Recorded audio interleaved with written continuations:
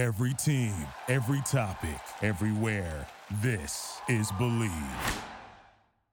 So I'm going to just jump right into it, Mom. Go right ahead. Okay. Thanks for coming, though. Finally. You see this? I love it. Good. You did a great job with your studio. Oh, my guys did. Andrew Anthony, the whole Young Wild Dream team, I appreciate you guys for getting this done. You've been the hyped person we have all been waiting for and talking about for the last 3 months. Well, without me, it won't be no you. This is definitely true. Dad, no. Dad. But he can't carry you. He helped. He helped. A little bit. A little worm. Okay. All right. We'll give Dad some credit here. But I do want to get into you and your life and what you have done up until this point and what you have accomplished, because I think throughout my life I've had to go back and look at my own things the same way you have. When you wrote your book, and I'll get into that a little bit more, you started explaining all the things that you went through. But at the time, nobody really knew what your life entailed and what was in it. I didn't even know most of the stuff until your book, and then we started talking more, and recently we talked a lot. And now we've gone into detail about your life, and I think I understand you more now than I did in the past. So I want you to just start from when you came from Trinidad and came to the United States. Well, as you know, because I'm your Of mother, course I know. Of course. I was adopted by my great aunt and uncle because my mother and my biological father split up. So it was a transition at the age of 3 to live with someone that wasn't my biological parents, but they were the best parents I ever had. And born in Trinidad, West Indies, we looked to America as the grand place of opportunity and a place that you can make it and make it for your family. And that's what my parents did in coming to America.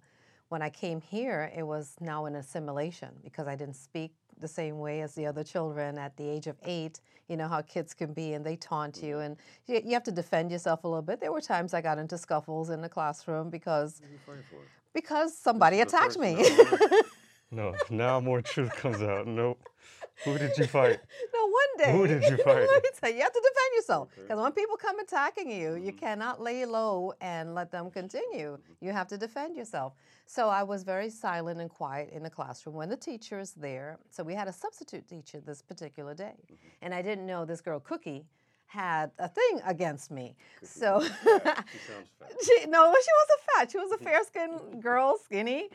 And all of a sudden, Cookie comes to attack me in the classroom. And I'm just sitting there minding my own business. So I took it. And then after a while, I was like, I'm in my mind, enough is enough. And I jacked her up against the wall.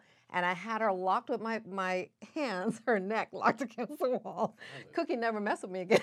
I tell you that. No one else. Now I know where I get it from. But this is something that you learn in life, that no matter, I served in the military for 20 years. There are a lot of things that I took in the military, being a woman in an aviation field, which had just opened to women in the late 70s when I joined. Men didn't want women in their Navy. So they did things to make it very uncomfortable to be a woman in a man's world. Same with politics. There are men that don't want women around or don't see women as a valued asset in politics. So they do things behind the scenes to really work at your nerves. So you have to learn how to guide yourself, to guard yourself in your responses, because everything cannot be an aggressive response. However, when you've had enough, you've had enough. And they have to know that you're not going to take any crap anymore. So you just take them out. And in doing so, they don't mess with you anymore. This is funny, because I never heard this. Never heard you being violent in school. But you get mad at me because I was in school. I was defending myself. Yeah, you defend yourself. That's fine. But on the field, that's fine. But let me tell you something. In that, no one messes with you after that. Once they know that you will stand up for yourself. If you continue to let people bully you, they will continue doing so until it reaches critical mass. But you have to know how to handle yourself, because particularly in this climate that we're in, everyone is arguing with each other. We see it on Twitter, we see it on Facebook. People lose friends, and they even lose a relationship with their family for no reason, because we can agree to disagree. But there are some people who are just outright evil, and they just want to take you out. And so therefore you have to defend yourself and let them know you're not going to take that stuff anymore. Interesting. Interesting. I'm going to tell Dad. I'm going to tell Dad. Just like your report card. No? Hey, I got all A's. As far as you know, I got all A's. Because they wrote it out. She's a good student. It's a good student. She's Hey. the best I ever had. That's funny. So now. But you know, let me tell you something. Your grandfather always said, don't start a fight, but if someone picks a fight with you, finish it. This is, yeah, Grandpa does look like that. He always wanted to fight. He wanted to fight me for no reason. He want to fight you. He want He to would straighten just you come out. in. Yeah, he did. He want to straighten you out. Grandma too. Grandma always wanted to fight me. Yeah, they want to make sure, no, they want to fight you. They want to make No, sure they that love you're it. following They the love it. rules and that you're doing the right things. And if you didn't, you get your butt whooped. All the time. Well, that's, Oh, every week. then you should have done what you were told. I would. I just wouldn't do it the way you guys wanted. Oh, that's funny. That's funny. I learn something new about you all the time. That's what life is. This is true, but you keep it away from us. I'm telling Nikki, Nico, and I'm telling Nolan. He'll know his grandma He gonna didn't look take at you any like, what? mess. That's funny. Did all that, those things that you went through early on in life, and then going into the military, did that help you and that shape you for what you had to face? I believe what shaped me was how my parents raised me and the values that they instilled in me. The military was an asset because it also brought about the discipline that I already had at home. So it just reinforced that discipline. But it also taught me leadership and managerial skills and also a world that I didn't know before. I knew the environment because my parents were very strict. It was no going out, hanging out in the mall or anything like that. Sounds so similar to Well, mine. look how you turned out. You're fantastic. Okay, good. So therefore, all those teachings and lessons from before worked out to your benefit. Look at that. They It's did. amazing how the world turns They around, did because right? I'm quarantined still to this day. But you're doing great things with your quarantine. You're not just wasting time. You set up your podcast. You set up this great studio. It's first grade. You know, I love it.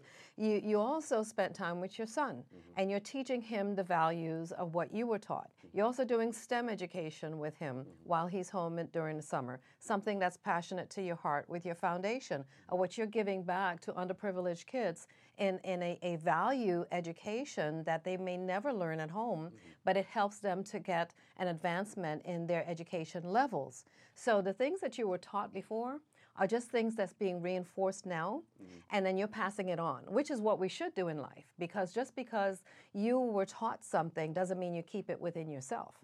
The lessons that you learn is about passing it on to someone else, as your mission statement on your foundation website says, that you want to have a child have a more improved life tomorrow than they had today. So that's what we're all about. But all those lessons that I learned from my parents, it helped me to catapult my career in the military and also deal with racism, sexual harassment, the undercutting of the male-dominated environment, but it built me to be stronger. And the reason that I was able to have that strength, not only the support from my family, but my support from God. And without God in your life and having that as a foundation, you will certainly fall and break apart because everything will be a chaos, and you cannot live your life in chaos consistently and expect to have great results. That's true. Now, was there any point in time where you felt isolated, like by yourself? Because I know, just for me in football, there were many times where I felt like that because not everybody knew what I was going through. Not everybody knew the day-to-day stuff, the day-to-day grind that you had to go through mentally, not just physically, to show up every day as yourself and only yourself in light of everything that you had to deal with. Racism, you said sexism, people just putting you down just because of who you were. How did you get through that? Why were you able to get through that? Like what, based on what Grandma and Grandpa taught you, how were you able to get through that? I had a chief petty officer tell me one time, take it one day at a time. That whatever your situation is, it's not permanent. It will end. And your father's, your Aunt Jean, she always have great statements to say. She says, every rope has an end. And if you approach life that way, all the adversities that come your way, you will see that it has an end. So plan for that end. Don't think that the situation that you're in is a destination. It's just a journey. And in the journey, you learn how to grow. You learn about yourself, your strength. You learn about how much you can take and how much you would not want to take. And you also learn, is this a path that I should be going down? There are times that we're going down a path and it's not your path. You like what someone has. You like their nice car. You like their nice home. You like their wife. You like their husband. And you want whatever they have, but it's not yours. So you have to understand what is for you is for you, and what's for someone else is for them. So you can't envy or should not envy someone else for the things that they have, because first, you don't know the struggles that they've gone through. You don't know the blessings that they've had.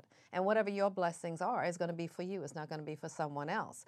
But in those struggles and those times, I would never let someone see that they're getting the best of me. It used to be a commercial, never let them see you sweat. But when I went home, I would cry. I would let it out. But in front, I would smile. I was given a nickname, Smiley, in one of my commands. Because, you're always smiling. I said, well, what's there to frown about? But when you get into those situations, if you allow your emotions to be exposed, the person who is toying with you know that they have control of you. So you don't let them know they have that control. So you have to maintain those things inward and formulate a strategy how you're going to combat that. So you go, I went home, I cried, I prayed, I prayed, I prayed, and I came back out with a smile. Some days it would be worse than the next day, but you have to continue going, because we weren't born here to fail. We were born to succeed. But there's a tool book as to how it can be done. But many times people ignore the rules of the road and how they should utilize those tools to make sure they get to the level of what they were created to be. Why do you think that? Because they either have not been taught, or they have not listened to the lessons, or they have they're insecure. Because oftentimes we feel you were grown up in a home where you had the support of your mother and father and your family members. You were told all the time that we loved you. You were kissed and hugged all the time. You didn't really need anything. As far as we knew, we provided everything that we thought that you needed. Not every household have that. You have kids that are in broken families. You have kids that have parents that are very abusive, verbally and physically abusive. So we don't know the stage that people are coming from. And so if you engage with someone today and they're angry, you get angry. But that's your choice to get angry. You can say, this person's probably having a bad day. Let me give them a smile. And that one smile can change their entire outlook on life that particular day. And I don't know how many people, I can't tell you how many people have told me just a smile, an engagement, a high, a wave, changed their persona for that day. And so let's not go to the negative when we see something that's happening negative. Let's try to turn that into a positive. It's very hard for people to do, particularly today, with all the negatives that's out there, with social media and everyone is bashing someone else. We're seeing very little leadership in that department. And we're seeing also, too, with kids having kids earlier, they haven't been taught how to be parents, how to be loving, how to be caring, how to be nurturing. So they're just reflecting the things they're seeing out in the public. So the reason that I believe that not everyone is like that is because they haven't been taught, they haven't been shown, or they don't have an example. They don't have a role model, which is unfortunate, because that's what you're doing with your foundation, is being that role model and giving back and showing that you are caring and showing that you are giving and showing that you're not selfish to hold the teachings and lessons that you've had in life to pass it on to someone else that may not be. Look at those kids that we took all the STEM stuff to last year. They were so happy to see you. They didn't really know me, but they were just excited. But they were to get loving all the up stuff. on you, but you cared enough to go to them. You cared enough to engage with them. You cared enough to give them STEM modules that they can learn science, math, engineering, and the technology that they did not have an opportunity before because they had maybe a boring class that they had to sit in. Now they had something engaging that's showing them engineering of building a structure and how you're going to make the structure stay upright, or putting some other science project together and working out the calculations of the math.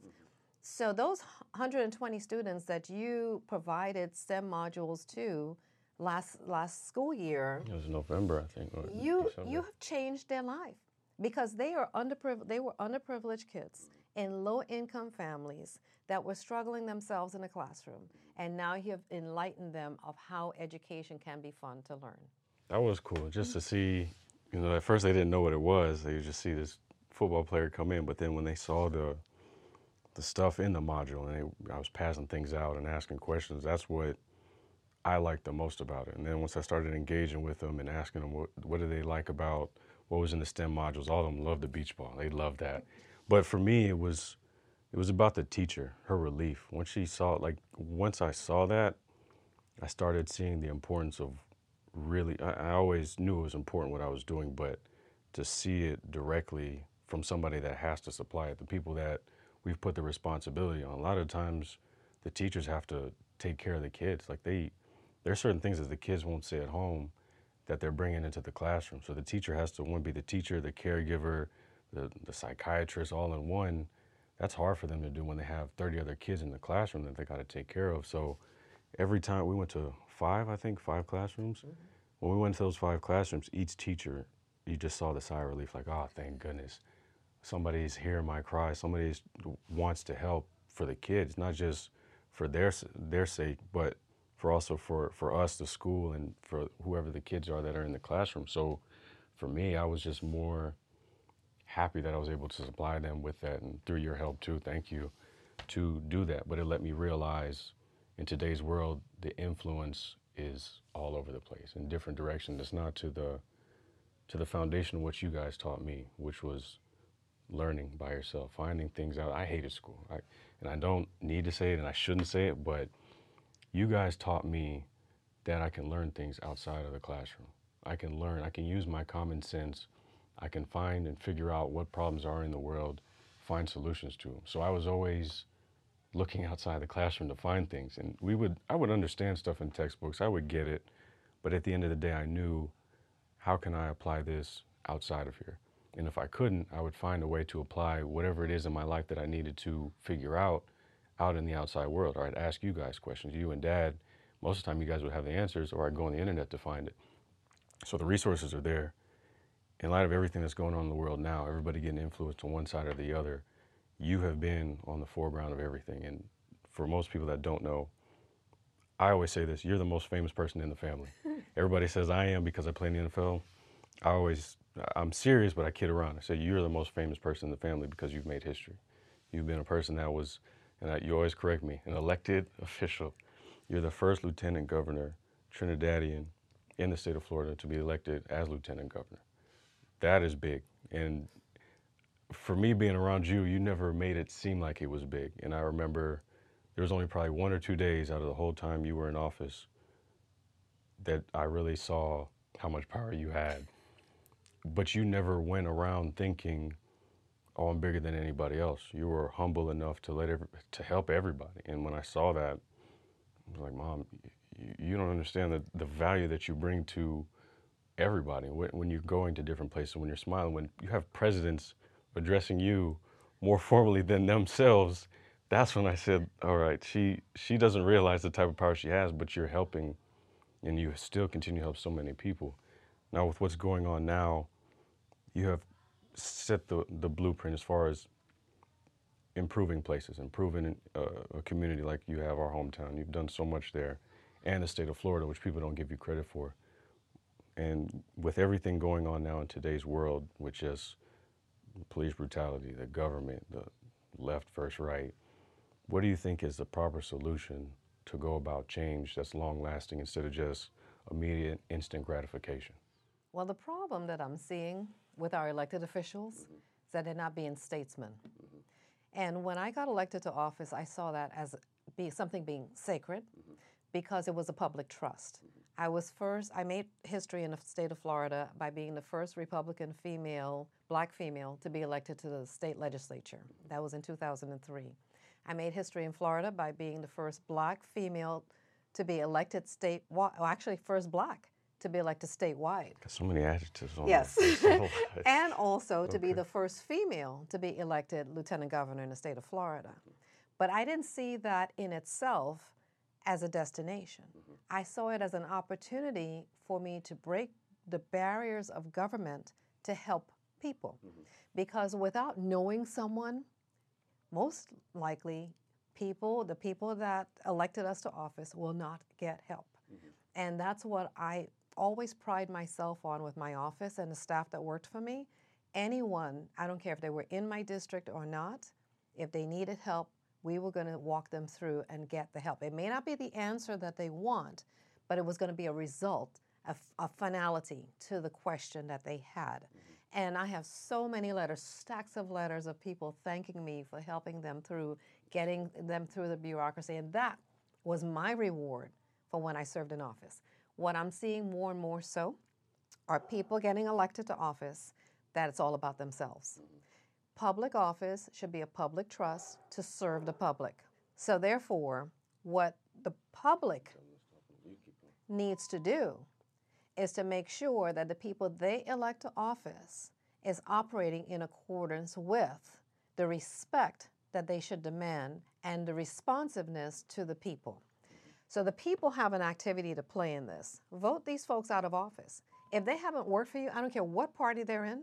I don't care how much you like them. I don't care if they're your next door neighbor. If they're not working for you, because this is a republic. And in a republic, the government is to work for the people. The people are the ones in control, in charge. Civics education have been taken out, much so, out of our public school system. So our youngsters are not really learning true civics. And you're seeing now they want to rewrite history and change everything that we've known in the past. Whatever happened in the past is not going to change. Just like Jesus Christ walked this earth, it's not going to change. It happened. So it's in the books. Let us know what it is. But if the history doesn't feel good, if the history wasn't good, let us know it so that we can make a better future. And that's what we need to do. So we need adults in a room, from our elected officials to our people that are in the public. We need adults in a room. We need to show that we can communicate with each other. We can come up with solutions and work across the table to make sure that whatever we're putting forward is going to help our city, our counties, our state, and our country at most foremost. Going back to your question asking me about coming to this country from Trinidad, the flag is a symbol of hope and prosperity for many people, not only in this country, but other nations. That's why we have so many people dying to come to America. If America falls, where do we go? Exactly. We have nowhere else to go. So let's take care of our own country. We have our faults just like any family have their faults. But we don't disband our family. We work within our family. We take care of things. So let's look at America as our family. And we have issues. Let's take care of those issues. You mentioned police brutality. It's not all police officers. However, there may be a culture in police departments that have fostered that. And we need to encourage these police officers to turn in their own bad apples, because those bad apples are making it bad for everyone. The chaotic situations that we're seeing, we cannot have chaos constantly in our communities. It's tearing up businesses. It's pitting people against each other, and we're having more strife and anger that's in our community that doesn't need to be there. The world is looking at us as to how to be a civilized Western culture. If we're not going to lead the way, someone else is going to take the mantle and try to assume that they're leading the way. But as you see, China and Russia, the big two, they're communists, they're socialists. We don't know what communism and socialism is. For 244 years, we've existed with our Constitution the way it is, with our freedoms and liberties, and we have evolved into a great nation that could be greater, of course. Anything could be improved. However, no other country that have existed for thousands of years have achieved what we have achieved in such a short period of time. So let's not ruin it. That's true. I believe that too. I believe that. I definitely do. I think there's too much finger pointing. I think we all just need to own up to what's going on. We all need to find a solution to it without trying to pick a side. It's best we come together, like you said, but we can't look at the mountain and think, oh, we're going to conquer it. We got to chip away block after block or rock after rock. And we have so many people now that are influencers that I don't think are doing enough in that aspect of educating the right way, the peaceful way, the correct way to understand the first step of the process. And that's what you said, your elected official. And going to them, if you don't like what they're doing, get them out. Don't go to the very top, because the very top's not going to listen to you. So you need to start changing your own community. Bring about that mindset that, hey, we're working towards a better tomorrow for our children, our next generation. And I do believe that's spot on. I don't have to go into any more of that. You've hit it dead on the head. I do want to get into a little bit about your book when you get there. When I read it the first time, I think it was 2014, and we started reading, besides the military stuff, it was about the family stuff. and mainly about when you were deployed. I started thinking about the stories of when you and Dad would go away for 4, 5, 6 months at a time. We had to get raised by Grandma and Grandpa. How for you was that? Because I know playing football is the same way for me. When I left and played for the season, I was gone for 4 or 5 months.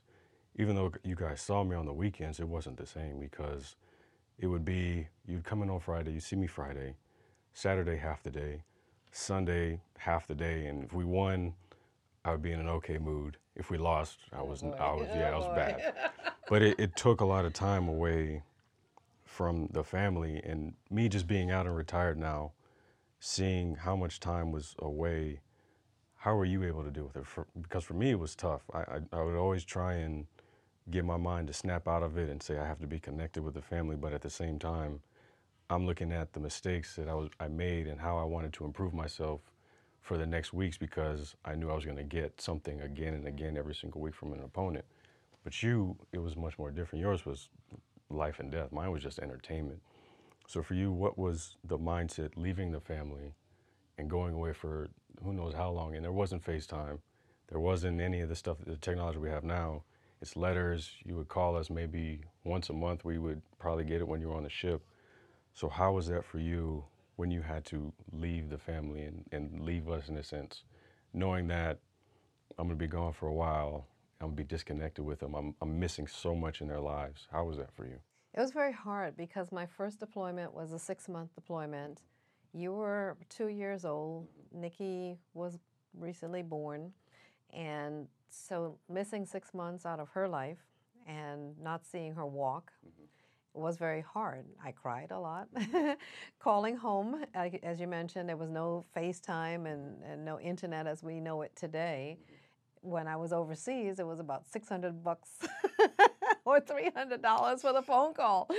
So even though I'll get on the phone not wanting to get off because I'm listening to your voice, and then your father would make video recording tapes. And the VHS tapes, which nobody knows anymore. Yeah, you mail it to me. I didn't know that. It took a long time to get there. I would send care packages back home for you guys.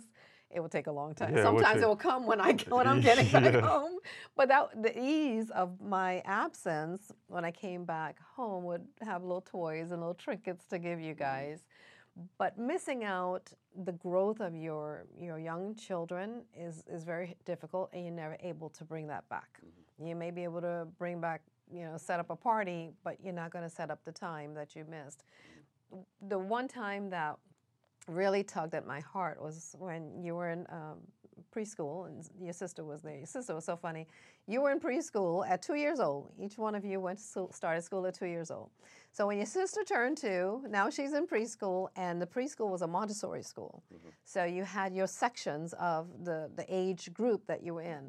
When your sister started school, she had her own mind because she told Mrs. Woods, the director of the school, that she was not going with her students. She's sitting with her brother. So Sounds like Nikki.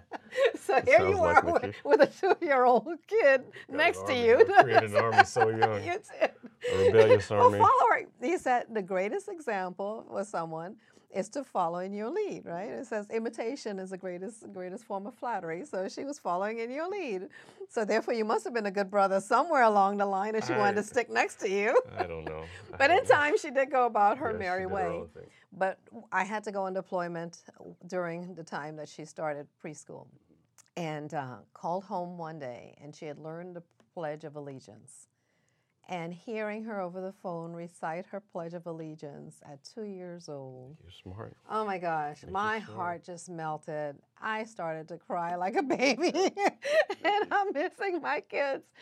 But I had a wonderful husband, very supportive. He was the greatest example he is the greatest example you have as a father. And he was very supportive of me in my career, although he was serving in the Air Force at the time. He was still supportive of my career and the paths that it was taking me. And he is all about family. So he took care of you guys in the best way that he can with the help of your grandparents as well. But as time goes on and people see those separations that they go through, you did that when you were in college, when you were in professional ball, playing professional sports. We did our part. to try to help you see your son, help you, give you moral support. We knew that there were times that it was very difficult when you were going through college and having that idiot coach that you had and the defensive coach. Offensive coach. Little midget. And now, but you see, those adversities build you and made you stronger because you went through a time period there where we were supporting you, but we thought that you ought to stay where you were. But you were going through a mental anguish with this jerk that was toying with you because he was playing politics in the locker room. And you handled that masterfully. You didn't come and tell us the problems that you're going through with him, but we relinquished when we saw that you were adamant about changing your position and moving out of that situation. You were mature enough to see that you needed to remove yourself from there because you were not going to get an advancement from this guy because he already had it in the bag that he didn't like you and he was not giving you any opportunity to play. And when you moved over to the other side, you were able to showcase your skills more and you were off to the running from then. And you told him, yours, right? So that was the end of that. I saw Moved him. on. I told you when I saw him a few months ago, he looked defeated. Well, he looked super defeated. And rightfully so. When you have evil in you and you treat people that way, you will be defeated somewhere along the line. Yeah, he did. I was kind of happy. I'm not gonna lie. Well, revenge. It's a dish sweetly served. It is with patience. It is. Yes. I always joke around and say the Drake approach because Drake does everything behind the scenes. He does it meticulous. He's not spiteful with it. He just does it because he knows I put in the work, and now you guys are going to see the end product. So I take a book from that. Well, as you say that, excellence cannot be denied. That's true. Once you showcase yourself and people see that you have a skill set and an ability, you'll be paid for it, you'll be respected for it, and you'll also be envied for it. That is true. You have definitely. You mentioned the games that you guys came to. I remember when I wanted to sign to go to Colorado, and you were like, no, I'm not going there. I mainly wanted to go because it was Dad's brother. Yeah, but I didn't want you to go because you had all them chicks that was trying to get you to come over there. That's why you want to go for the chicks. No, forget your brother, your uncle. Okay. They took me to a couple parties. I'm like, oh, this is cool, but this isn't. At a young age. But I'm not thinking, oh, this is how it's going to be all the time. I probably, yeah. But I knew, I was just looking at situations, but bottom line was you didn't want me that far away from home with somebody you didn't really know, even though it was Dad. I understood that now, but going through, I was pissed. But I remember when I signed in Maryland, the one thing you told me was, we're going to try and come to as many games as we can. And I think you guys did that. You probably missed two, without the exception of when I broke my leg my senior. I don't count that, but you did. It was West Virginia. And Clemson, Boston. You didn't go to West Virginia, but you went to everything else. You went to Clemson, you drove to Death Valley, you drove to North Carolina, you drove to South Carolina, you drove to Georgia, you drove to Tennessee. Shoot, you came all the way to San Francisco, Boston, like you said. You were everywhere. North Carolina, Georgia. Yeah, you guys probably know North Carolina like the back of your hand. You put so many miles on that Suburban. Yeah. By the time you gave it to me, it was already at 320,000. I was like, well, they definitely got a lot worth. But that devotion that you guys showed me let me know that it was possible to have a lot of people care for me and stick to their promises. And that's what I've always been about is when I make a promise, I want to keep it. And you guys went above and beyond. And I know it took a lot of time out of Nikki and Nico's life to come and support me, but seeing it now, I'm appreciative of it because they didn't do it and be spiteful of it. They weren't hateful of it. They enjoyed it too. And I tried as much as I could to make it as fun as I could, even though I was discouraged sometimes, whether I messed up on the play. Oh boy, if you had a bad game, oh gee whiz, we all had a bad day. Yeah. And we cooked for you, we tried to cheer you up, but that was a bad play. I said, let it go, let it roll. It was hard. It was hard to do because I was so hard on myself. Yes, and I always saw it from you because I would always see you do one thing and then go to the next, and then go to the next, and then go to the next. It was never a time to really sit back and appreciate it. I guess it was always your work ethic. You're always moving, and you still do it now. You were cleaning the house before you came in here, and you got to get on the road. Like, you don't have to do any of those things, but you still did it, and it was always, I felt like that was the way to do it. You don't have time to sit back and gloat. So I just think once you do one thing, you just go to the next. Once you finish that, you go to the next. And that's how my career kind of was. I was always just thinking about what's the next thing instead of being appreciative of what's around me now. And that was you guys being there, even when it was a win or a loss. But I know it was times where it was hard, and I don't know, I never asked you that mentally. How was it to be in the stands and see me play from high school to basically the NFL? Every game. Your father loved coming to the games, but he was a nervous wreck in every game. It's like as if he had butterflies in his stomach every game, because we wanted to be all joyous, but then we also reluctant because is he going to get injured or what's going to happen? So we were happy when it was whenever you're finished and you came out healthy. We're good. Then we could go back and look at the film and say, okay, we could enjoy the game because we were all about you. We didn't care about the other players on the field. We were all about you. Is Nolan doing well? Is Nolan studying? Is he studying his opponent? Did Nolan mess up? Oh, Nolan, get up and stop beating yourself up. Get up again. So we're commentating in the stands. I know you are. And I'm yelling at you. I know. Can't hear you up there. I know. That's why I put you guys in the corner. With some relief that at least they're trying to do something. And so it was nerve-wracking because we cared so much about you and wanted you to have so much great successes and wanted you to have the confidence in yourself that you can do it, that it kind of took the enjoyment of watching you. So that's why we recorded it, so we can go back and watch it when we came back home. Okay. So we can really see it. I was always wondering, like, why would they record it for me to watch it? I watch it all the time. I watch it 10 times right after the game. So I'd always wonder, why would you get the TV copy? But now I know why. Yes. And I don't know, I would never try and put the losses or what I did wrong in a game on you guys. I never wanted it to spill over. It's just, it was my life from basically Sunday to Friday before you guys came in, and it was hard to turn that off. How were you able to do that? Because you would deal with all that crap in the House, in the Senate, in the Capitol, wherever you went. How were you able to turn it off and come home and just be mom? Because that's what we viewed you as. We never viewed you as the Congresswoman Jennifer Carroll. We always viewed you as Lieutenant Governor. Excuse me, Lieutenant Governor Jennifer Carroll. But at the time when you first got elected, we never viewed you as a politician. Right. And even when I say it, I feel weird saying it because it's Jennifer Carroll. Even when, people, my financial advisor, Lieutenant Governor, it was nice to talk to you. It's Jennifer. No, and the president, he's Lieutenant Governor. You're the president. Why? Anyway, it's fine. But that's the respect you command, but you never view it as you need to address me that way.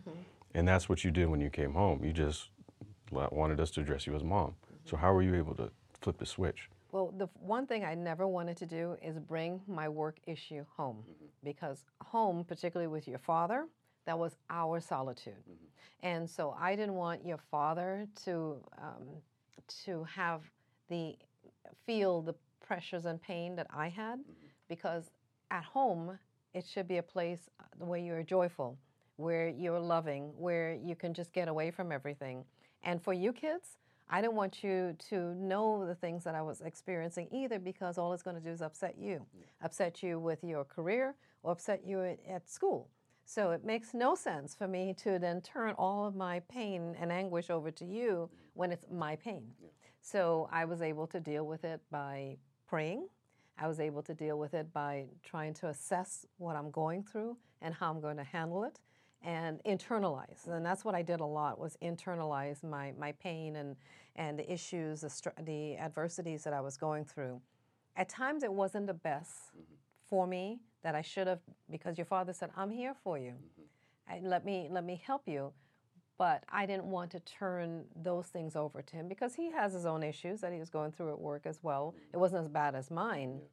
But in retrospect, I'm glad I did it that way, because you would have probably turned out more angry, going to school and beating up somebody, or taking your anger out on the world because somebody hurt your mother, because you're very protective and guarded of me. And so I didn't want my sons and my family and my husband to be in that mode all the time. And that's what I did, is just internalize it and prayed. Well, you are a superwoman. And you hit it for a long time, which is, you've exemplified what it means to be a good human being. I mean, thank you. when you look at it, there's so many, everybody tries to attach themselves to athletes and rappers and entertainers and all this, but for me, I honestly, I can't even think about who I was really looking up to. I'd have to pick people just so I could save face and not say, oh yeah, my parents. I'm like, your parents? But they don't realize what you guys have done and accomplished. So I definitely appreciate you and Dad and me and Nikki and Nico and even little Nolan appreciate what you've done for us and continue to do, and stuff we don't even see you do most of the time, you do behind the scenes. So I definitely appreciate that. I thank you, and thank you for coming on. Well, before you're closing out, let me tell you something. Okay. You asked me early on about my accomplishments, and I would see that my greatest accomplishments have been my children, my 3 children. You, when you were born, I thought I could not have another child. That's how I feel now. Because I loved you so much. I couldn't imagine myself having another child because you were it. And you've grown into a wonderful young man that's caring, that's evolving with your own entrepreneurship, that you're giving back. With this podcast, the people that you will be interviewing will be giving lessons learned, that you'll be sharing things with people that's listening, that they can change things in their life for the better. With the kids that you're helping, that you're changing their lives for the better. With your brother and sister, I love that you guys have such a connection. There's the 3 amigos. And I hope that you continue in that vein and don't let any discouragement take you off your path. Because God has guided you to this point, and He's shown you the light. All you have to do is follow the light. So thank you so much for having me on as your very first guest. Yes. Thank you, Mom. Thank you. Yes. Love you. Love you too. Love you too. Thank you. Thank you.